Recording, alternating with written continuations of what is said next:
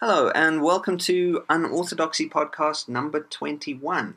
I started in episode 20 with a series that I'm doing in mimetic theory. I want to cover this incredible, dynamic, diverse, illuminating theory that was developed by Rene Girard on the way that desire functions and the way that it helps us to understand ourselves and the world.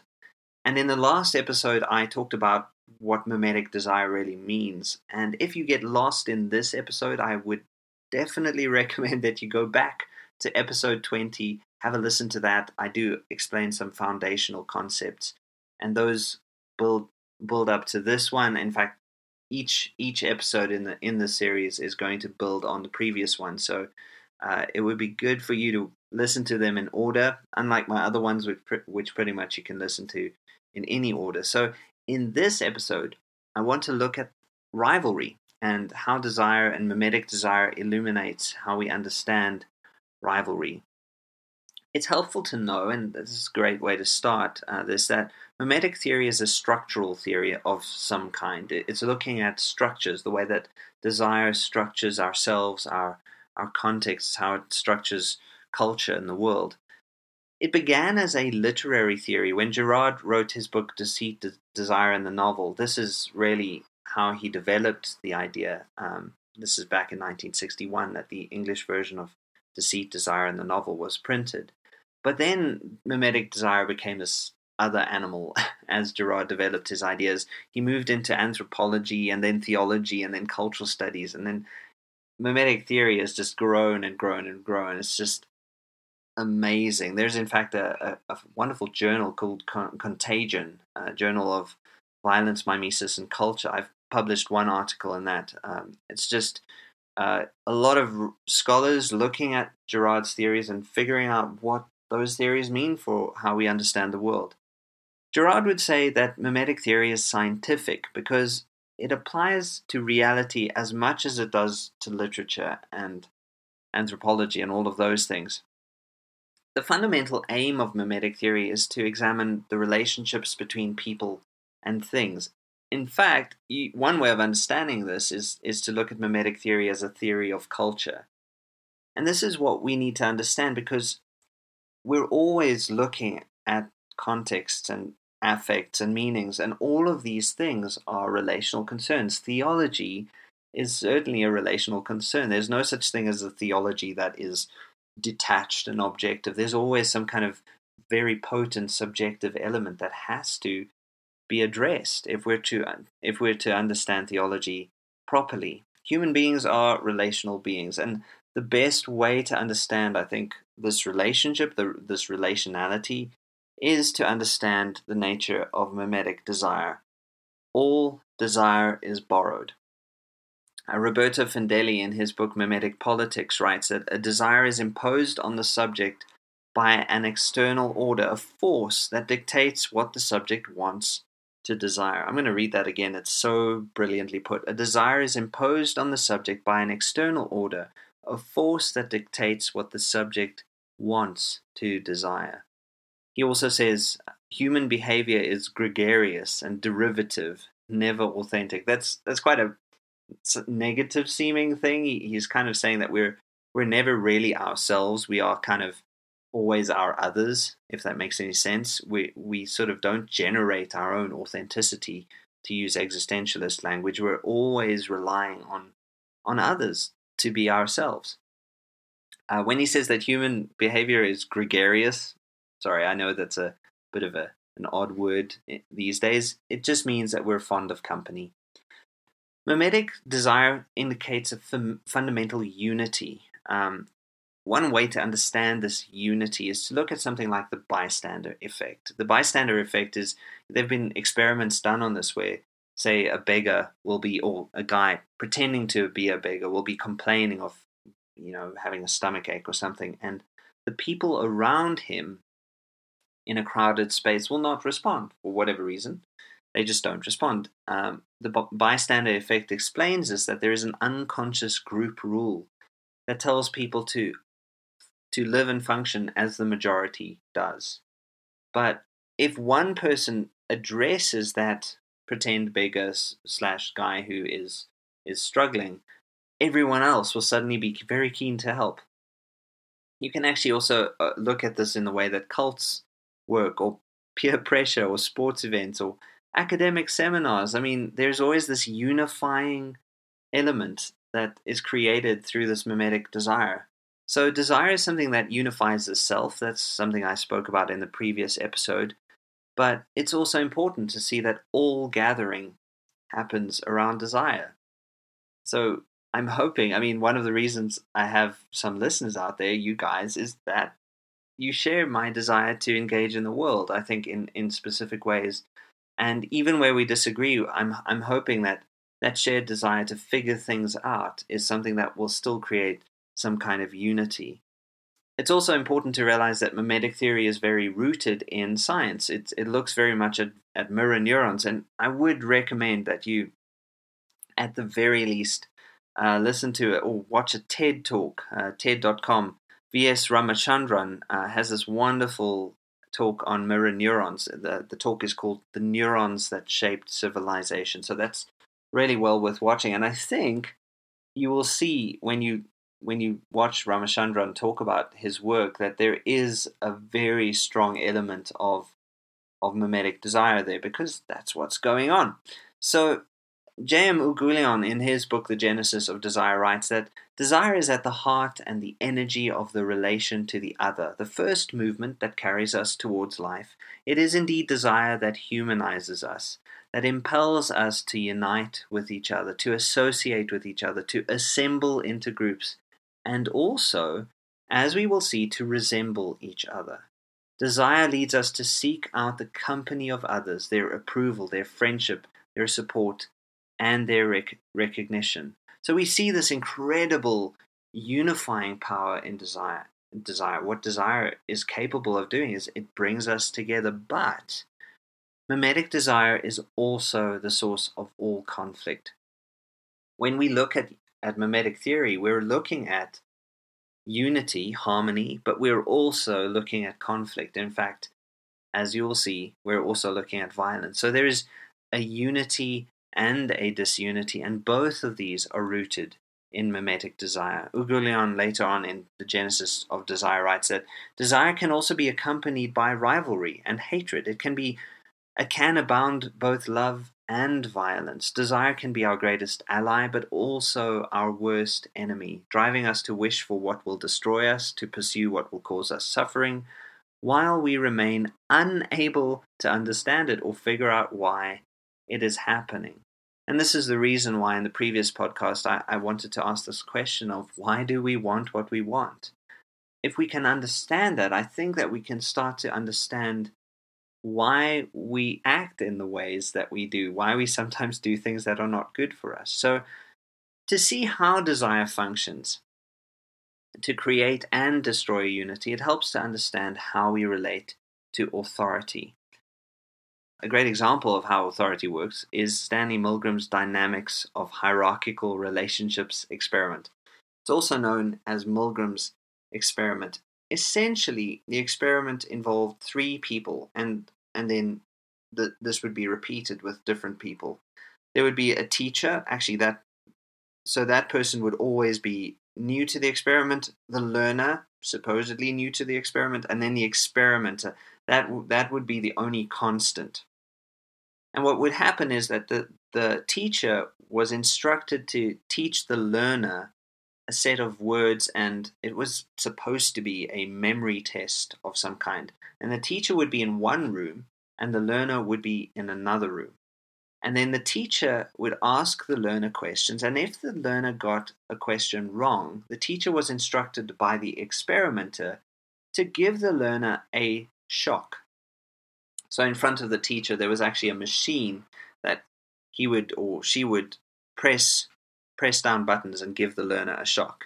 And the learner would then, because he was shocked, cry out in agony. And the teacher would then often say to the experimenter, I would like to stop this. This is really monstrous. Why are you making me do this? And the experimenter would then just say to the teacher, you must continue. The experiment requires you to continue. There's a great film, Experimenter, which records this in dramatic form. And the machine in front of the teacher went from very low voltage right to incredibly high voltage, and then on this machine itself there was a sign beneath the high voltage that said danger, severe shock. So what's strange is that so many people complained about this, and yet the teacher would be told by the experimenter every time, you must continue. The majority of teacher role people would keep going right up to very high voltage, even when the learner was screaming in agony. Now, some of you already know this, but the learner was an actor, and there was no one getting an electric shock. But the teacher didn't know this, and yet would continue to do this. Now, Milgram developed this experiment because his parents were Jews who were maltreated during the Second World War. I think they were certainly in concentration camps, and Milgram wanted to know whether normal people, or people in America, would do this versus people, say, in Germany. And what he discovered is something that he records in his book, The Perils of Obedience, in 1974. He writes, "Ordinary people simply doing their jobs and without any particular hostility on their part can become agents in a terrible, destructive process. Moreover, even when the destructive effects of their work become patently clear and they are asked to carry out actions incompatible with fundamental standards of morality, relatively few people have the resources needed to resist authority." So for Stanley Milgram, authority itself is the explanation for why people do terrible things, for why things like apartheid existed, or why Nazism existed. Milgram felt, and his experiment confirmed this, that it was just the presence of authority that explained the fact that people behaved the way they did. But I don't find that explanation entirely satisfactory. I think Girard's explanation is much more powerful. Authority is a consequence of mimetic desire. Namely, desire is borrowed, and authority is someone whose desires seem worth imitating, whether consciously or unconsciously, because we're all looking for a mediator. We're all looking for mediators. This is why people spend so much time on social media, and this is why they select particular feeds and select certain people to follow on their social media feeds and not on others. Authority represents this fact that people's desires are mimetic. So authorities are typically associated with greater mimetic or gravitational pull than others who are not in power. That's quite significant, obviously. So some people, because they have been allotted this kind of authoritative position, they seem to have a kind of greater mimetic pull. But authorities are given power by others, including their victims, as we can see in any kind of case of Stockholm Syndrome. Authority is something that people just naturally gravitate towards.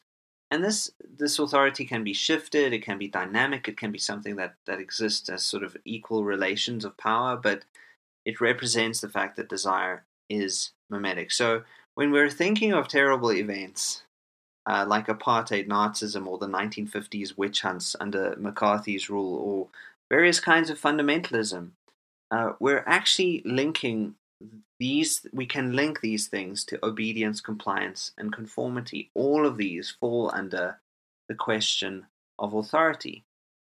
What's fascinating about people is that they accept authority even when they don't agree with this. This is something that the philosopher Slavoj Žižek notes. He's got this example of how people are polite even to incompetent superiors.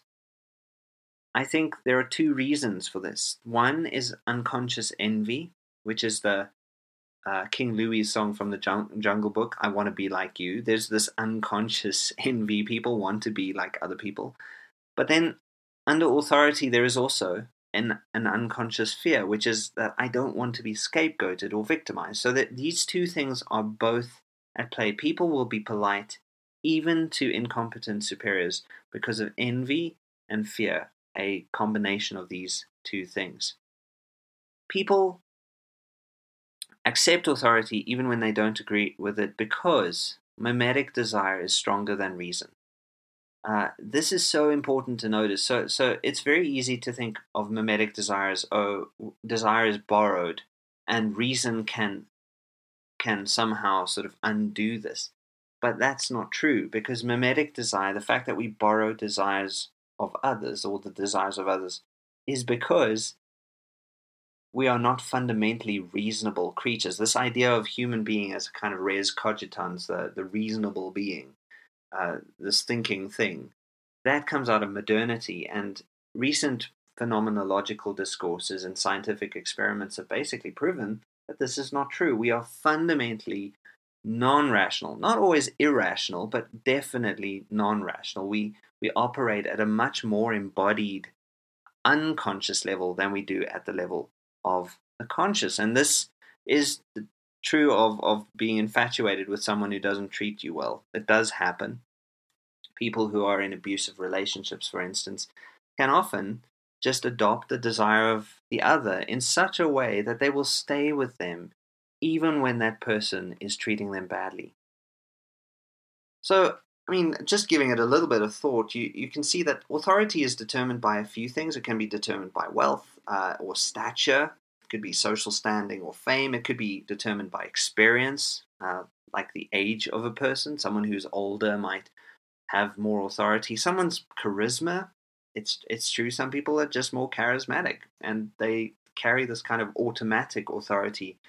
And the sad thing is that maybe they actually have no legitimate other source of authority, but they can be perceived as having authority in this way. The law is a source of authority. Occupation can be a source of authority. So, I mean, just think of basic occupations like a policeman. There's like, you just drive better when you see the policeman around. A doctor, immediately an authority on all sorts of things, even though there are, alarming figures about how many doctors are frequently under the influence of some kind of drug or chemical. Plumbers are a very important part of society, but for some reason you don't associate them as having as much authority as, say, a doctor. And I mean, obviously in the area of plumbing they have authority, but definitely not in the area of medicine. There are good reasons for that.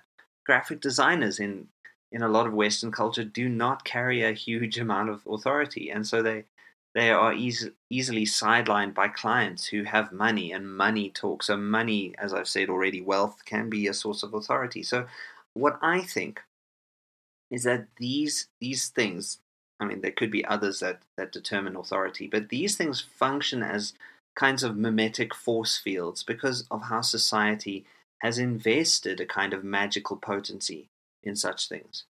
So there is a kind of magic that's at work. People just assume that the pastor is an authoritative source of information for whatever reasons that they've come up with, or reasons that they're not aware of, unconscious reasons.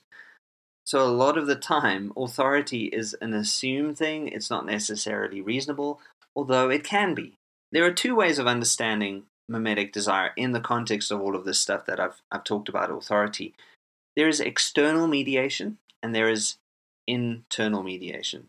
These are two kinds of mediation. External mediation has a stronger sense of authority. The mediator is outside of one's circle of relationship. So mimetic desire exists between people who are somehow unequal in external mediation. There is a subordinate, and then there is an authority figure. So a child imitating the desires of the hero, for instance, that would be external mediation. But what happens is external mediation can become internal mediation. So let's say the kid imitating the hero, the kid starting to actually do things like the hero, and then eventually getting the skills of that hero. I don't know who this heroic figure is, but anyway, so the kid becomes like the hero. That would be external mediation. There's a kind of distance moving towards internal mediation. Regarding internal mediation, Leonardo da Vinci had this to say. He said that a pupil is poor who does not surpass his master.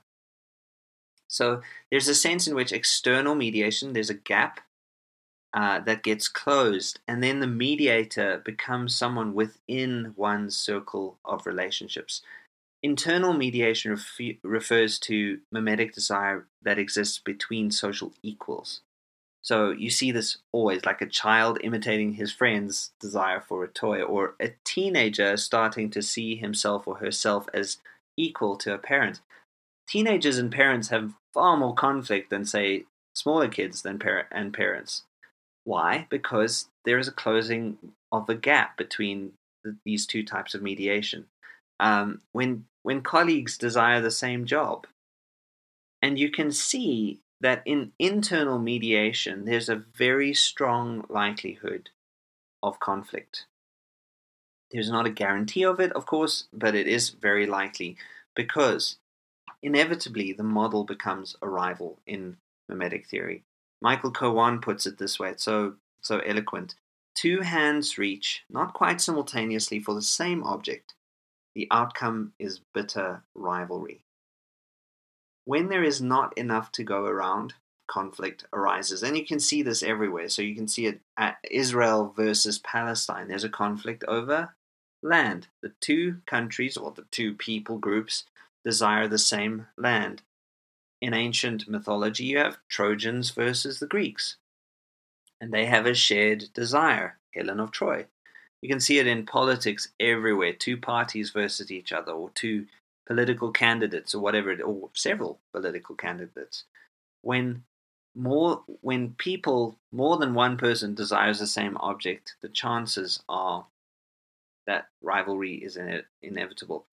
All politics is, in fact, in this way, dyadic. It means there are always doubles. Roberto Fendelli,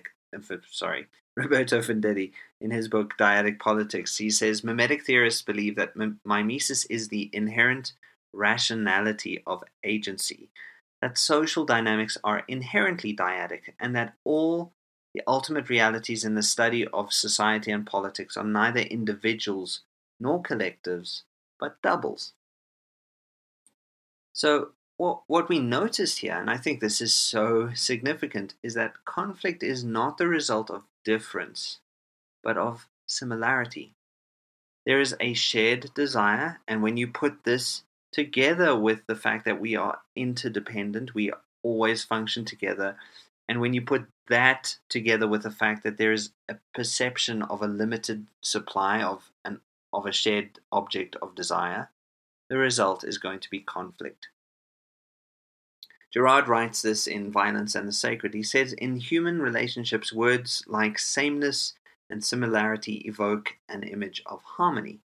If we have the same tastes and like the same things, surely we are bound to get along. But what will happen when we share the same desires? Only the major dramatists and novelists have understood and explored this form of rivalry. So when you think of conflict, don't think we have differences of opinion. The differences of opinion are masking something deeper, which is a shared desire. So what you have is, remember in mimetic theory, there's always a triangular structure of desire. There's the subject, the model, and then the shared object of desire. So the model offers a kind of double commandment, a double injunction, which is imitate me, but also do not appropriate my object. Be like me in one way, but also don't take my stuff. Because if you do, there's going to be war. There has to be this kind of double injunction because people don't want necessarily to be in conflict unless it's good for their egos, which is problematic all on its own. So let's look at something as old as the Oedipus complex. The Oedipus imitates his model, the father, in loving his mother. And so the model becomes the rival and then in some sense needs to be, in some sense, killed. So I'm using all of these. This is very symbolic language. I'm not saying that murder is absolutely essential. I think it's an appalling thing. And what mimetic theory is trying to do is expose us to the fact that often these conflicts, violence arises out of shared desire, and often that shared desire is something we don't see. And so when we see it, maybe we have a better chance of not moving towards conflict and murder and other crimes, basically. So what we see is that desire brings about all human gathering. To have a subject desire the object of the model is to force some to share in the desires of the subject and others to share in the desires of the model. You have two people desiring the same thing, but then you will have the way that those two people cause a kind of gathering of mimetic desires. The one person will draw his own kind of group, his own kind of support. Let's call them Republicans. And the other one will gather his own kind of support. Let's call them Democrats. And then you have these rivals. So the conflict, though, is still around a shared desire, which is a desire for a particular kind of power. Let's look at the suffragettes versus the patriarchy. This is a very old feminist movement, and Chesterton said something very interesting about it. He said most feminists would probably agree with me that womanhood is under shameful tyranny in the shops and mills, but I want to destroy the tyranny. They want to destroy womanhood. That is the only difference. So what Chesterton notices, very interesting, is that in the first wave of feminism, there were these women who wanted to have some sense of a voice. They wanted to be able to vote. But what they did is they actually started becoming, in some sense, more manly, more like the men of their era. They wanted to embrace more wholeheartedly what men were doing. So instead of, and I think, thankfully, feminisms after the suffragettes have created a much more profound and nuanced discourse around what feminism really is. But it was significant that in the first wave, it was a rivalrous relationship. And the result was often that the women became much more like men in the way that they worked and in other ways. Now, that is a horrendous simplification, and I realize the complexities of that era and that discourse, but it is interesting to see the desire for the vote was originally a shared desire. Chesterton, by the way, has a lot more to say on the subject, but I'm not going to go into that right now. So you see this pattern in a lot of history. You see this underdog versus an authority, and the underdog can often be a mirror of the authority. I want to do something very silly or brave or ludicrous, and I want to say that maybe when we look at a conflict situation like the conflict between ISIS and the West, it's very easy to see ISIS as the opposite of the West, as it's trying to present something totally different. But what happens if there is actually a shared desire that links the two, that maybe ISIS in some sense mirrors the West? Maybe ISIS in some ways mirrors the violence of the American state. So that I realize, again, quite contentious, and I'm not trying to ruffle too many feathers, but what I am trying to say is you only have conflict when you have a shared desire. And I think it's far too simplistic to paint our enemies as totally other, as totally different from us, when in fact the thing that unites us and our enemies is a shared desire. So this pattern of the underdog versus authority mirrors authority either by exposing the violence of authority as a scapegoat or by reflecting that violence through rebellion or imitating it in some way. Maybe you could argue there have been movements where the underdog has exposed the violence of the authority. The early Christians did exactly that. They did not participate in the violence of the state. That is, they thought the idea of serving in Caesar's army was ludicrous and very anti-Christian. That changed as Constantine took over. So there are two things. There can be the exposing of violence of the authority, or there can be the reflecting of that violence back to the authority. And I think in some ways, more than, there have been several scholars who've done this. They've pointed out that in many ways ISIS is a creation of the West, not just its opposite. So in short, what we have here is mimetic desire is the desiring of the desire of the model. But to desire the desire of the model is to set oneself up as a model among models. I know this is maybe not a great way of phrasing it. So, mimetic desire, I'm copying the desire of someone else. But when I do that, I'm actually setting myself up as another model who could be copied. And when we see this, we realize that gathering occurs around desire. At this point, we can't say exactly how culture has been formed, but what we can say is that culture involves this gathering around a shared desire. And this gathering around the subject and the model sets up a potential for conflict. Every story you've ever watched in a film or a play or a TV series is propelled by conflict. And so the question to ask when you look at these things is, where does the conflict come from? It's a good film if it suggests that the conflict is not just a spontaneous thing, but that it comes out of the novelistic truth of shared desire. You can see this in fantastic films like The Prestige, Christopher Nolan's film in 2006. It's a story of two friends. They're magicians, and they then become rivals. And Black Swan, you have a very stark, very brutal picture of a divided self, one part of which is modeled on another dancer. And so this divided self, in fact, is a self at rivalry with itself, but also with others. So there's a kind of escalation of rivalries. And a movie like The 100-Foot Journey, which I think is a beautiful image of rivalry that gets overcome. There's a fierce rivalry between two restaurants over clientele, shared desire for a set finite number of clientele. And then there are movies more recently, Enemy and The Double, both movies that came out in 2013. They dealt with this idea of rivalry around doubles, literally people who look like other people. So Jesse Eisenberg in The Double, he plays the one character and another one who are quite different in character. And in Enemy, Jake Gyllenhaal plays two characters who then enter into some kind of rivalrous relationship with each other.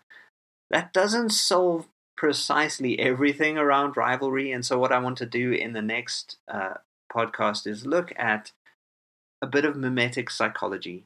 It's going to be really fascinating because I think when we start to realize that psychology is interdividual rather than just individual, we see things that we wouldn't have seen otherwise. Thanks again for listening. Have a super day. Cheers.